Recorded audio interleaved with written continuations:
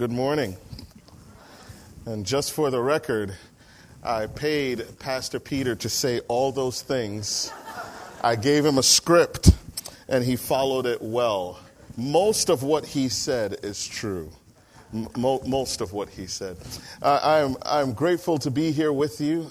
Just a very special church. I got to meet some of your men and just wonderful fellas who allowed me to score in basketball so that my ego wouldn't be deflated. And so I'm very excited. Thank you, Pastor Al, for just your hospitality and being here with us, coming back from an amazing trip I got to hear so much about. And of course, thank you, Peter. Our friendship is a blessing. After all these years, we still talk to each other, and that's really good. That doesn't happen too often in the body of Christ, but it's good to know that we still have that friendship. So many of you I have met over the years, and I have to say that I have admired you from a distance. You are a wonderful church. I've heard nothing but good things about you and nothing but good things about what God is doing here in the multi-congregation that you have going on. And so before I get into the word, I want to spend some time in prayer and to submit this message unto the Lord and pray that His Holy Spirit would speak powerfully to us, illuminate our hearts so that we can appreciate what He has to share with us in this text. So let's pray together and just give God some thanks. Our Heavenly Father, we thank You so much for Your tender love and mercy and compassion that's never failing, Your faithfulness that is new every morning. Your mercies are new every morning because Your faithfulness is great. God, thank You. We pray, Lord, that You would speak and that we would hear and we would be careful to do just as You have told us to do. Lord, we thank You for this opportunity just to worship You. Not just in word and not just in song, but in this time of prayer. And now, after this message in communion, Lord, we take that moment to remember You. So we thank You. Thank You for all that You've done for us, all that You're still doing. God, we stand humbly here this morning, just appreciating who You are and all that You've done. Thank You for Your many mercies. Lord, we give You glory, honor, and praise in Jesus' name. Amen. It was in the early 1900s and prior to that we heard about this great awakening, a time in our American history where we had the unity of churches across denominations with this willingness and this desire, it had to be by the Holy Spirit, of all of us needing to come together for a revival. I have been seeing that in the last couple of years that there is this steady desire of churches on Long Island and in Queens and all over the country for revival. There seems to be this burning desire in the hearts of God's people to see His kingdom come now. There seems to be a burning desire in God's people to see more lost people come to faith in Christ. More and more we hear about what it means to be more sensitive to those who visit, more sensitive to those who are hungry to understand what could God be about, what could Jesus be about.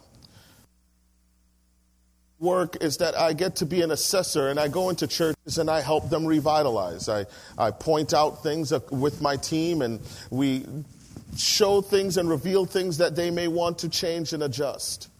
And I see more and more that there is this desire from churches that are filled with thousands of people to churches that have 10. There is this deep desire for a revival. What in the world does that look like? And I think what God is doing with us today is that He is drawing us into a love relationship all over again. He is calling His people back to loving Him again. And through circumstances outside of us, God is calling us into a relationship where we would learn what it means to love God with all our heart, soul, mind, and strength. And I find that the churches that I work with that don't increase, the churches that don't do very well, is because they've got the love a little bit off. Jesus has this moment, and if you would, I'm in Luke chapter 10. I'm going to start in verse 25, if you wouldn't mind going there in your apps or whatever device you choose to use. Just don't use your memory, but turn there and something. And so in Luke chapter 10, you have in context here that Jesus has sent out 72 people into the town ahead of him so they could minister to the people and prepare for his coming. Isn't that what we do as pastors and as church folk? We minister to people to prepare for the coming of the Lord.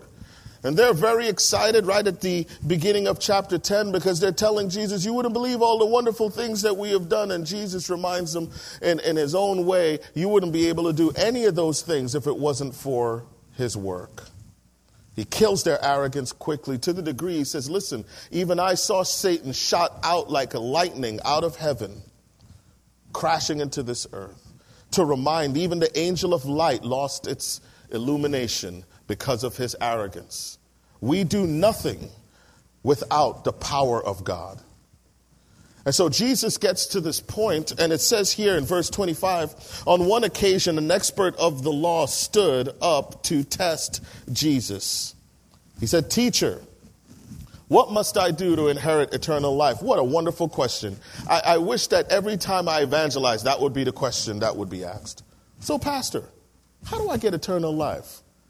I would be so excited. Well, glad you asked, because it's what I do. I tell people about eternal life. And so Jesus is receiving this message, but remember, this expert in the law is trying to trick him. He's trying to test him. So Jesus responds, verse 26, "What is written in the law?" He replies, "How do you read it?" Jesus is asking him. He answered, "Love the Lord your God with all your heart, soul, mind, and strength, and love your neighbor as yourself."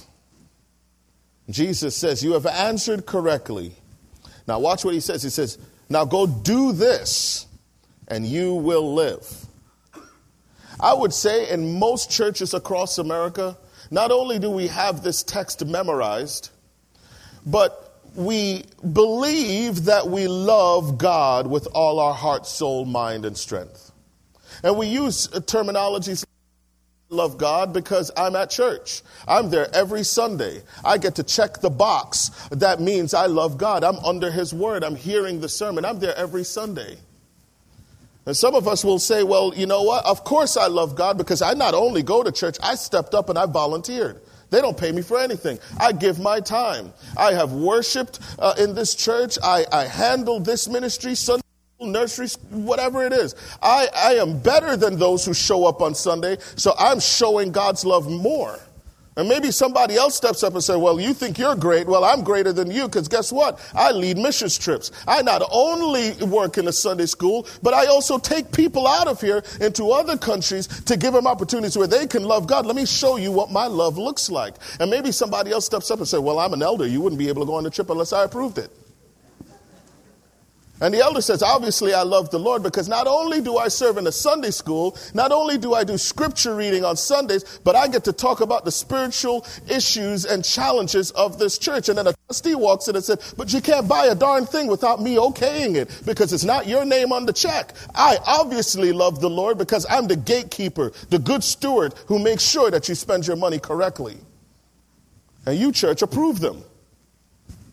And then the trustee says, well, obviously I love the Lord because I do a little bit better. And then the maintenance guy says, I love the Lord the most because if I don't clean the church, none of you people would show up.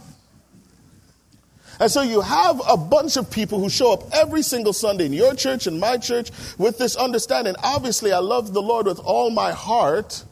I do love him with all my soul because I'm a believer. I gave my soul to him. And I do love him with all my mind because I think about him.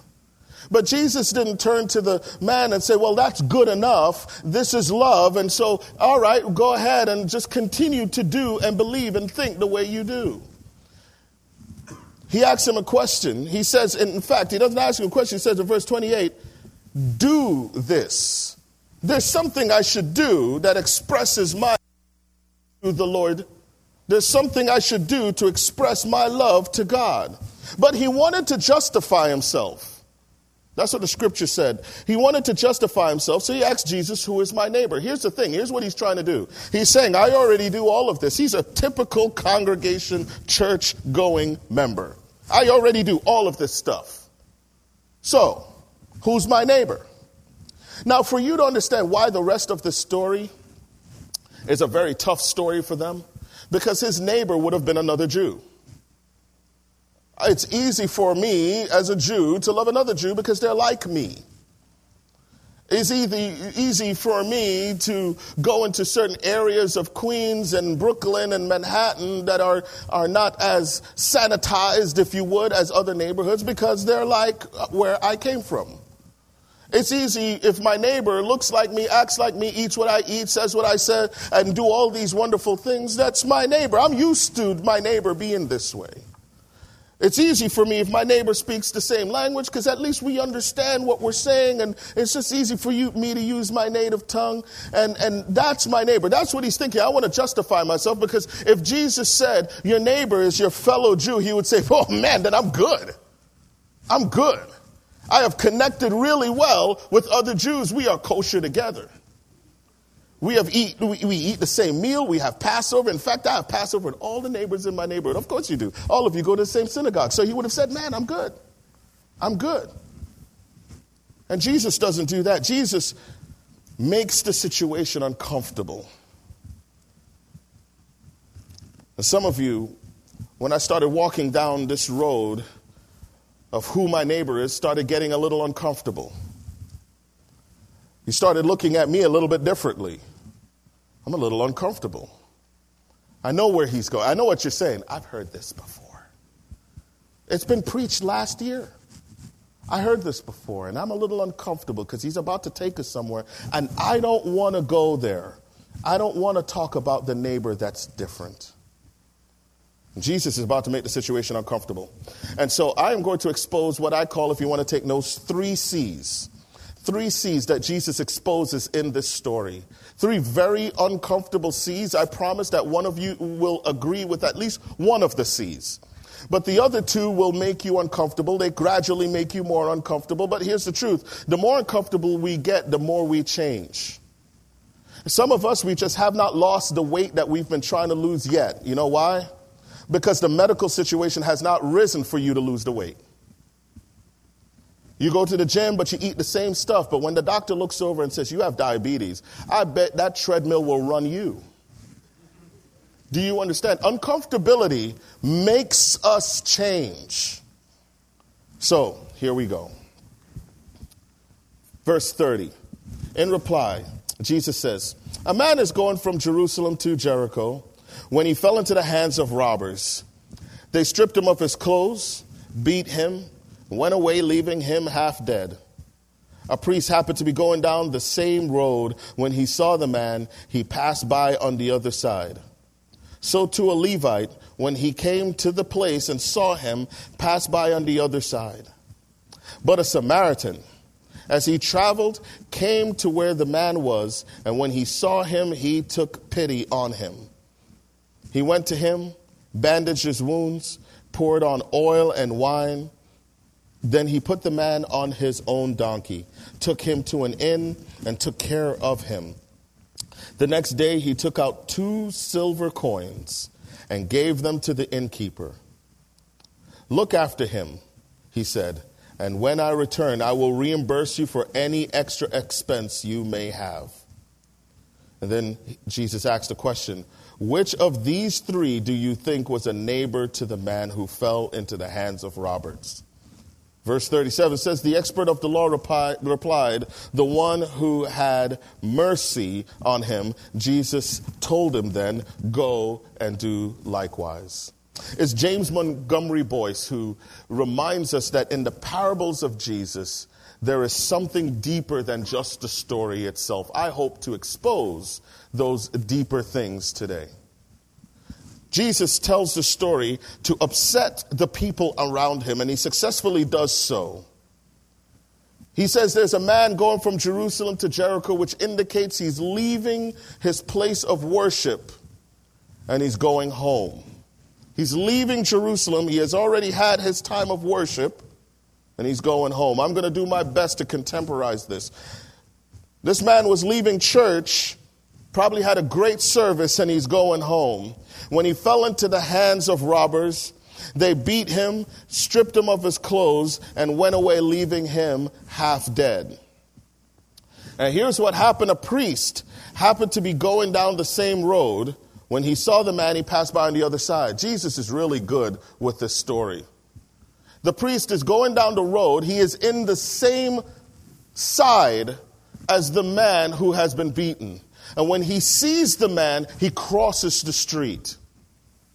Now, before you judge this man, let me put it to you this way. He's walking down the street and he sees that homeless guy and he knows that guy's going to hit him up for money. So he crosses the street. Maybe it makes you feel better if I say it this way. He sees the homeless guy in the street and all of a sudden he's like, oh man, takes out his cell phone and pretends the guy's not there. Maybe I'll give it a little different. He sees the man on the subway and he goes, oh, well, I'm not going to sit in this car. Or I'm going to sit on the other side. Because where he is, I don't want to be, because you know what, then I'll have to deal with him. And then what if he turns around and talks to me? I have to deal with it. If I bend over and help this man in the street, I have to now own this responsibility. I don't want to do that. What's even worse of it all is the characters that Jesus chooses. The priest. It's the priest. It's the one who would speak the word of God. He was the pastor, if he would. He was the one in charge. He was the one who was responsible for communicating the word of God. If anyone should stop, it would be the priest. If anyone would ever stop, I mean, that is good pulpit fodder right there. It's an opportunity for you to get a story, so next week you could say, guys, I was going down the street, saw this guy in need, and I helped him. I want to talk to you about what it means to love your neighbor. And he missed the opportunity. In fact, he crossed the other side because he wanted nothing to do with this man. No one says anything. Why? Because the next one's a Levite. Obviously, the Levite should stop. He's all about the worship. He prepares the synagogue for worship. He makes sure everything is in order. He makes sure the communion table is set and there's enough cups and there's enough matzah for everyone to have. He's the one that makes sure that everything is set. You guys ready with the worship music? Yeah, you got it? All right. Bless the Lord, oh my soul. You doing that? No, you're not going. Fine. And let me know what's going on.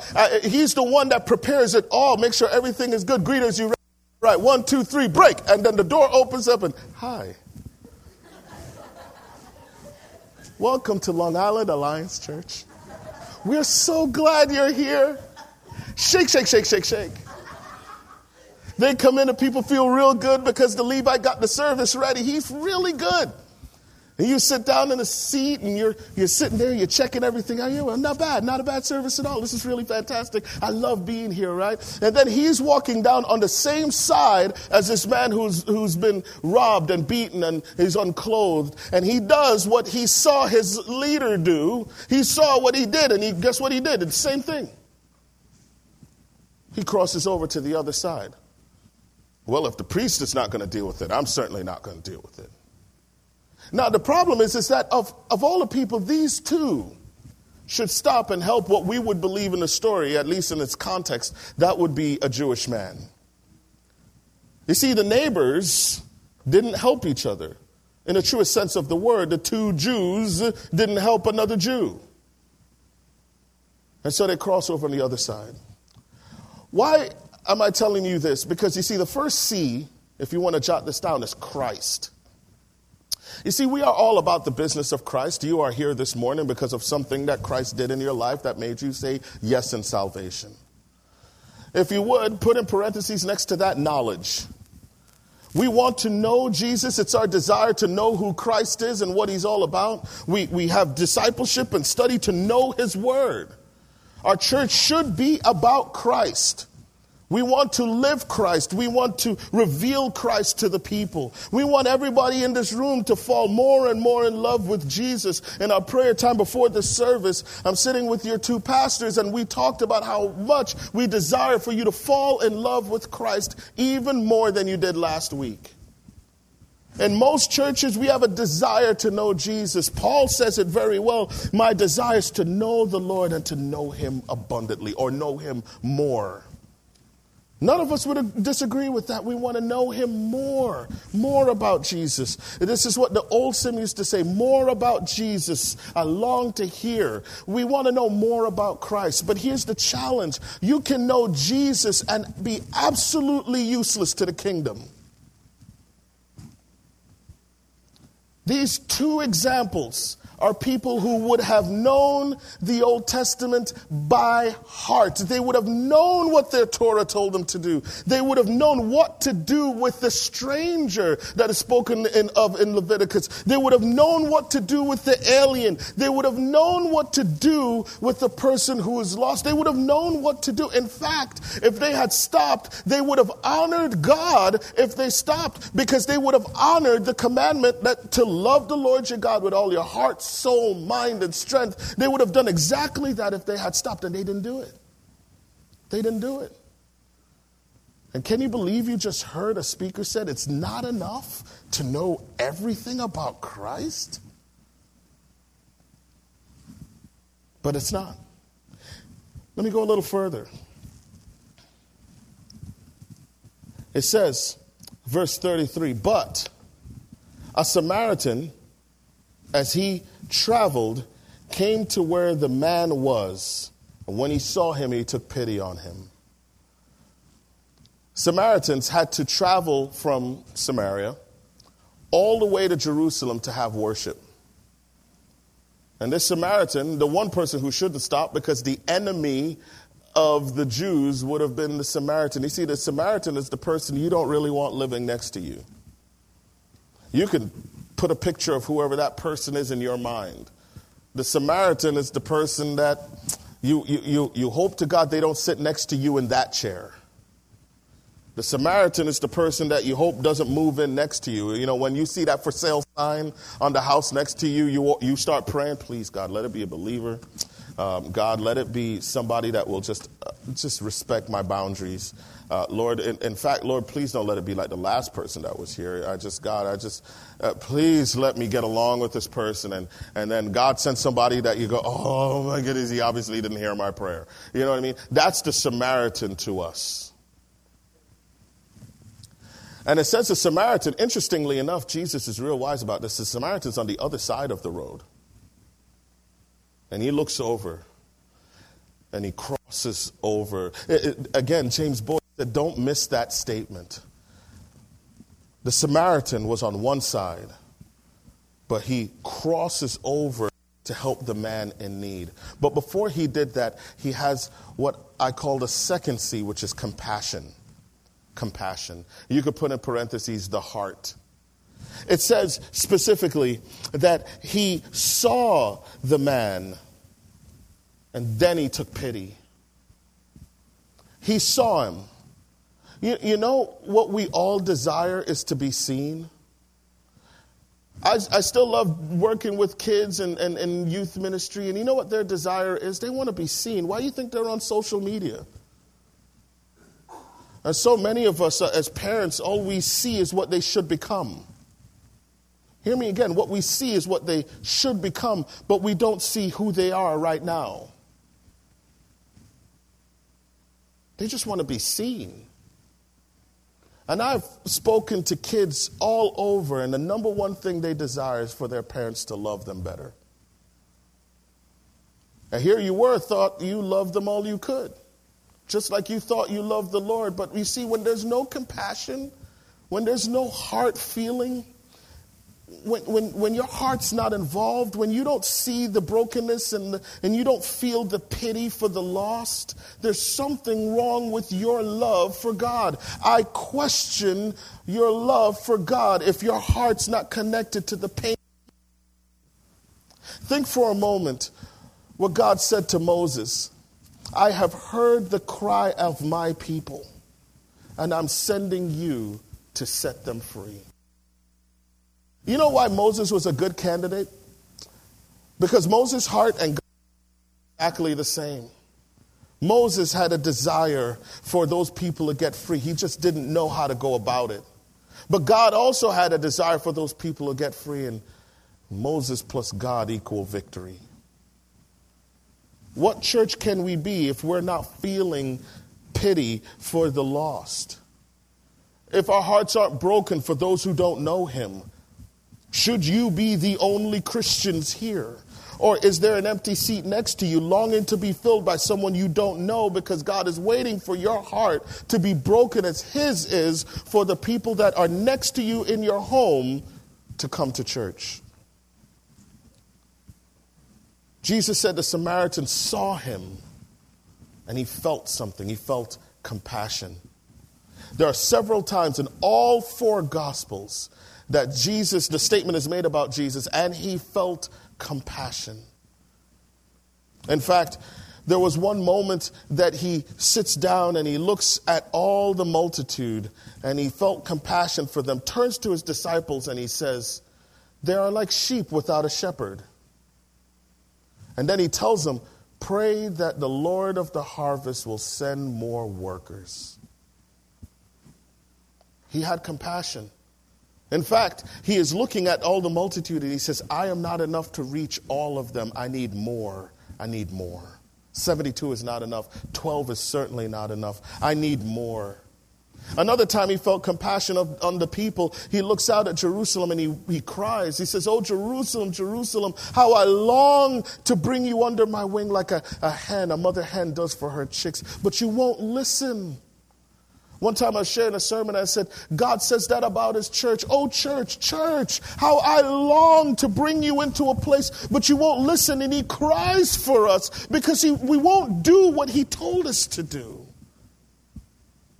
And God is feeling this pain and this compassion for a people that we are okay with crossing over to the other side as long as we don't have to deal with them.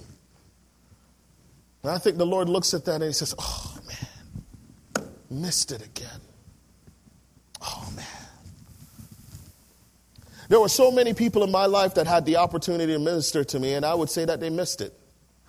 Why? Because they saw a young African-American boy who was lost, who wanted to play more basketball than go to church. He wanted more girls than he went to church. And they just saw that and they did what most old people did back in the early 90s. He's never going to be all right. They looked at my grades and they said, "Well, his grades aren't that good anyway. He'll just be a stereotype." And they gave me a label.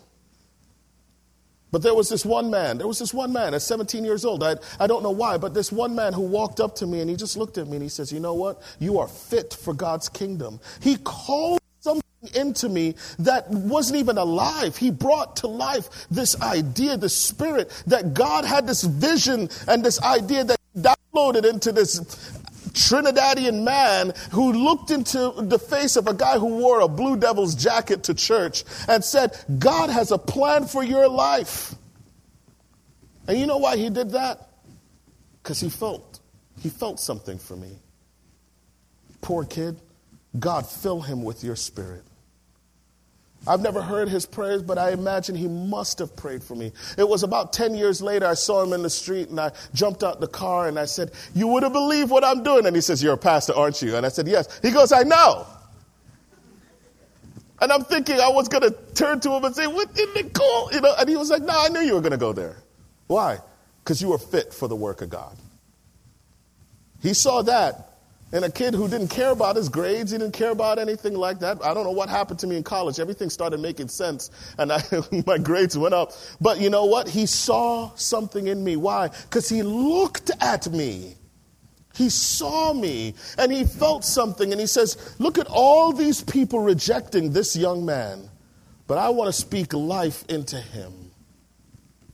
It's not just enough to know all about Jesus. Where is the compassion? Where are the people who are willing to cross over? Where are they? But it's not enough just to know Jesus and feel compassion, because you know what? There's lots of people who go to church all the time and they go, "Oh man, poor thing. Oh, what a terrible thing that happened to the family. Oh, she lost her husband. Oh, I feel her pain.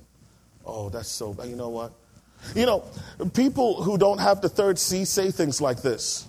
"Oh, I feel for you. I'm going to pray for you. I'm going to pray for you. And not right now. But I promise I'll lift you up in prayer." They love the Lord. They have compassion. But the third C is care. Care. "Pastor, are you saying that I don't care?" I'm saying you don't care enough to stop right where you are to pray for them. We have a rule in our church in the prayer meeting. If somebody lifts up a prayer request that you can answer at that moment, answer it right there. And turn that prayer request into a praise instantly. Answer it right there. So let me give you an example. We had a lady in our room, and we're in this prayer meeting. And she says, her prayer request was, I'm just looking for a home. The house that I'm living right now, I'm renting, but the people have decided to sell it, and they're giving me 30 days to move out. And I don't know how in the world we're going to be able to do that, but we're looking everywhere we can. And we just can't find anything that's within the range for my husband and I. And by the time we put money down to buy a house, it's going to take months, but we have to be out of there in 13 days. We only have 18 days left. And she just said, guys, that's my help me. Could you pray for me? We're sitting right across from her is another lady, and she starts laughing, and she said, you want to know what my prayer request is? And I said, sure. And she says, my prayer request is, Lord, help me to find a good Christian woman who can live in the house that I own right now that my parents used to live in, because I don't want to sell it, but I would love to rent it out. And so she wrote the number of the rental amount, gave it to her, and the lady goes, wow, that's about $400 less than what I was thinking. I'll take it. She could have let that go and done things like, I need to do a background check. I need to pray and ask the Lord if I really should offer this to her. She could have said statements like, I'm going to pray for you because I know what it's like to be without a home. You see, when there's no care, I question your love for God. When there's no care, I question your compassion. Let me show you what the care looked like, and then I'll start to wrap this up. Verse 33. But a Samaritan, as he traveled, came to where the man was, and when he saw him, he took pity on him. He went to him, bandaged his wounds, pouring on oil and wine. And then he put the man on his own donkey, took him to an inn, and took care of him. Watch what he does. He walks over to the man, and he takes all of his own things. It's not like the man was walking around with a first aid kit. He took his own stuff. Yes, let me tell you something. Caring is painful. Caring is costly. It might take money out of your pocket to care. You might have to buy that person a meal. You might have to take that person away on a trip with you. We have a young girl whose parents are just going through a hard time and all kinds of stuff. And the young girl is they have a daughter and they're just going through a really difficult time. So I turn to my kids, and my kids they're just awesome. I turn to my 3 girls. One of them is 2, so she didn't have much to say. That was understandable anyway. But I have an 8 and a 10-year-old, and I said, what should we do? And she said, we're going on vacation. Why don't you take her with us? And I went, what? You know how much money that is? You must be out of your mind. And then my wife looks over and says to me these words. She reminded me, do we care? But honey, some of you men can agree with me, right? You're looking at the ledger and you're going, caring costs money. Do we have to feed her? I mean, oh my God, it's a week. You think she can make it without food? Should we hit up her mother for money? She should at least subsidize this. And I'm sitting there, and my beautiful daughters, they're beautiful. They look like their mom. So I look at them, and they look at me the same way mom looks at me, and I go.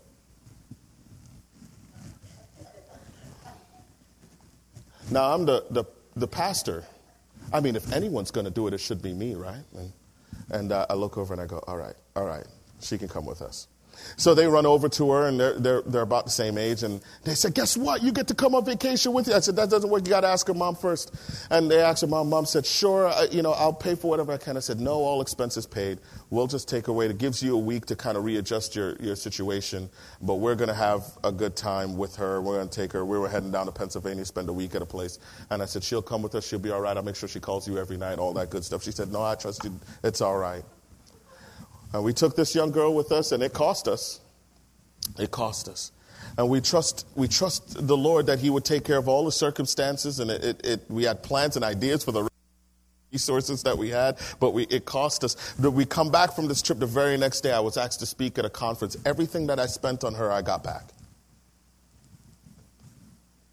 Do we love the Lord enough to care? Do we love the Lord enough that we can beat the prayer request and make that into a praise report?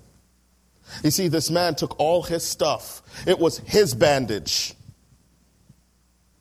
Warren Wiersbe said, it's interesting that he would have a bandage and oil and wine. He was probably thinking, on my way back from Jerusalem to Jericho, I am going to get robbed. I'm going to get beaten because they hate me. Maybe he carried the supplies for himself.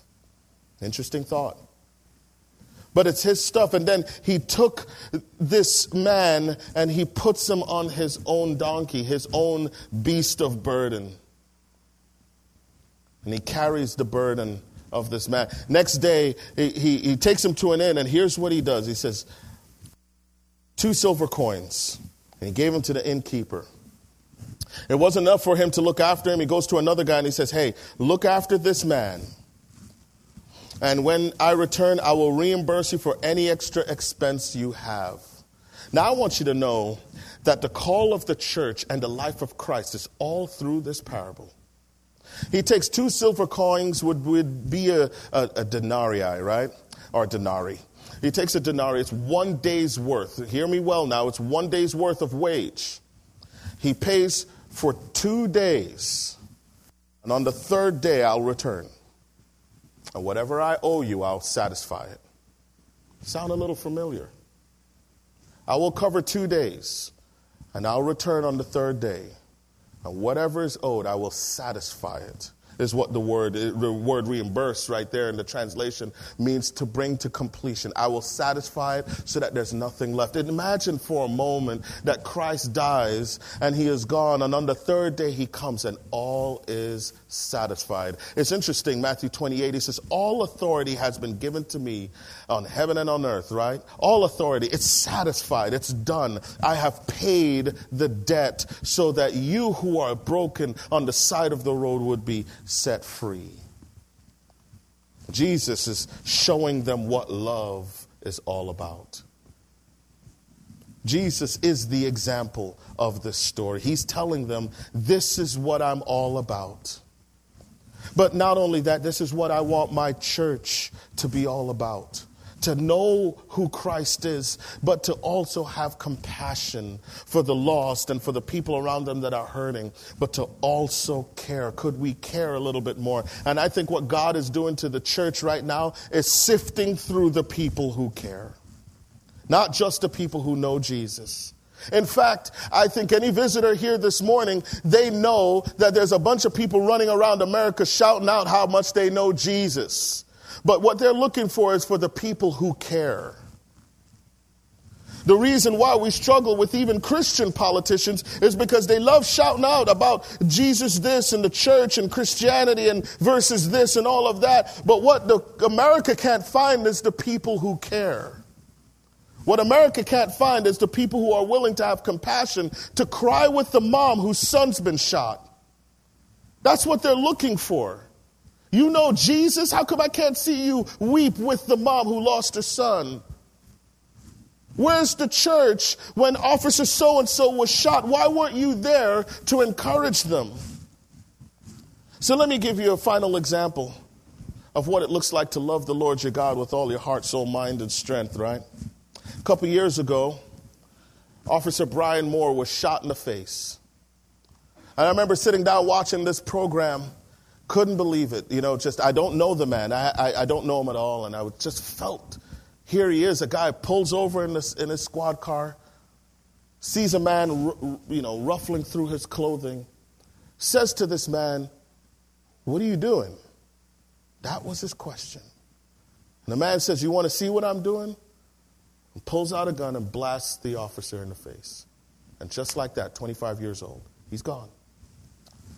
And I was bothered by it. I don't even know why. I don't know the officer. And then I couldn't help get it out of my mind. So I read an article and realized that he is from the 105 precinct. The 105 precinct is literally about... So I walk over to... and I'm thinking about, what do I do? What do we do as a church? Do we even do anything?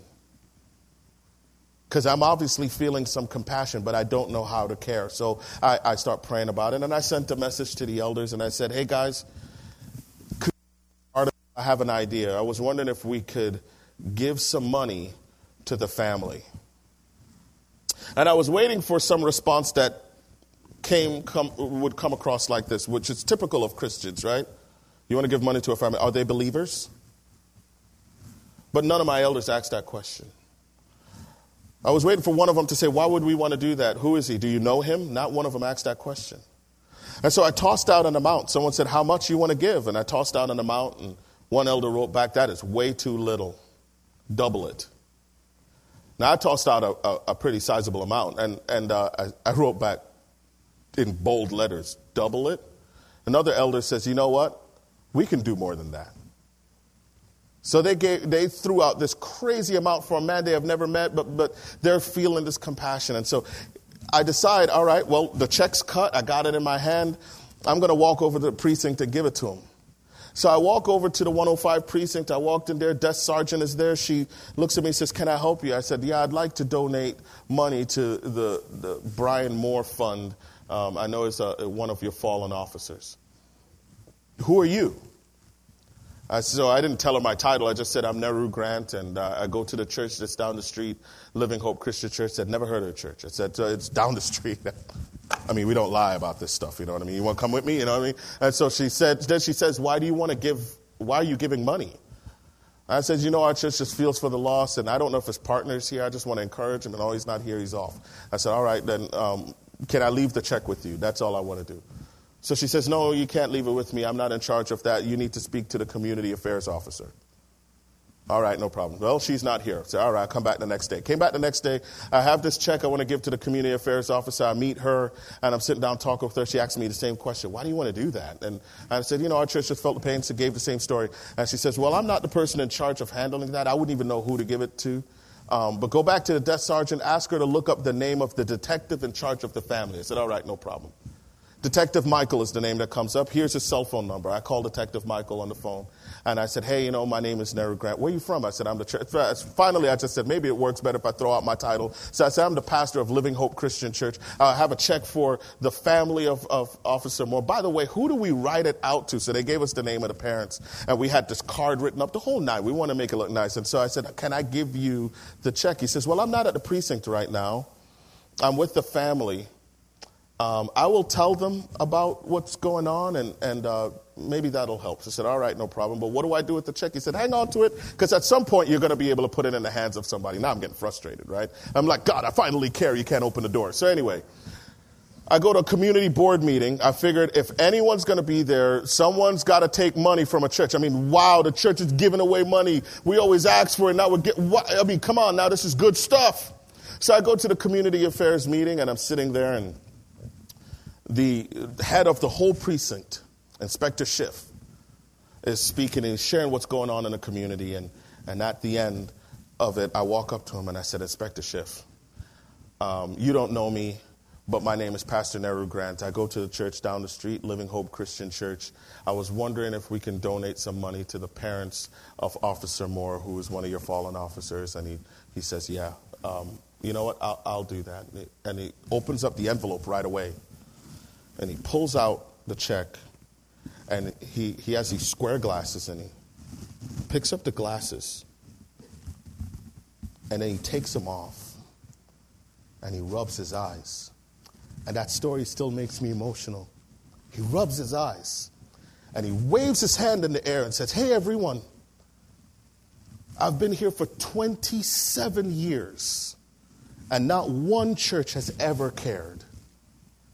And he looks at the other, because there are other pastors in the room. We all come to the community affairs meeting. And he says, all of you guys come and give me your problems. But this man shows up with a check to help us solve a problem for an officer he's never met. And he hugs me. Now I'm standing there like a stone now because I'm slightly embarrassed. And so he hugs me. And he leans over and he says, anything you need, I will provide it for you. Your church has now become part of our precinct. And I just went, I don't even know what that means. So a couple of months later, there was threats made to churches by terrorists.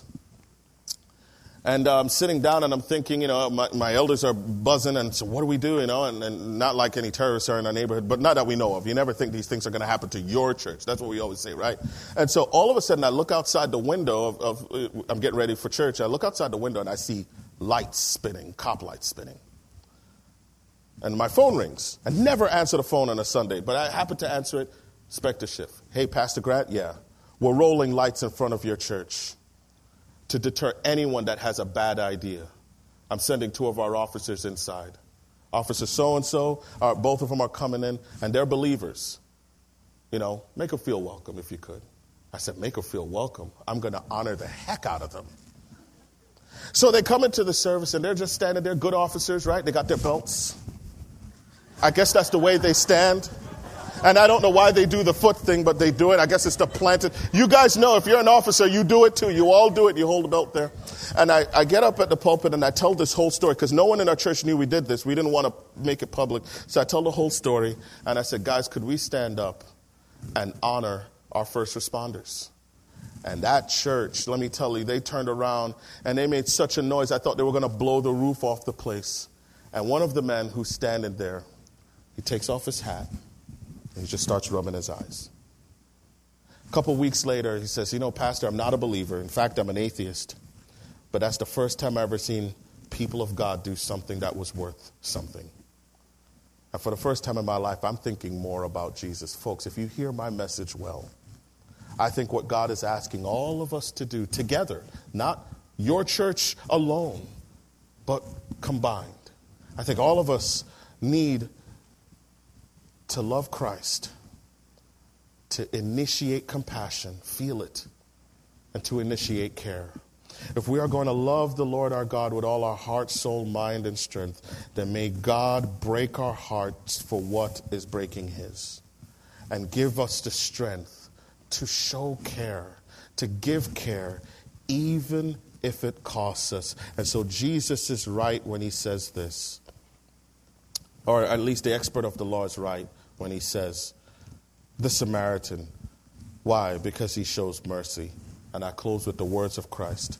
You too, go and do likewise. Can we pray? Lord, we thank you for your mercy and grace and compassion, for the love that you've asked us to show. Lord, may we give it right back. Jesus, we love you. With all our heart, soul, mind, and strength, we love you. But help us to be more compassionate. Help our hearts to break for all these things. Lord, you're a good father to us. And look at all that you've done for us. Like a father who loves his son perfectly, you've loved us in the same way.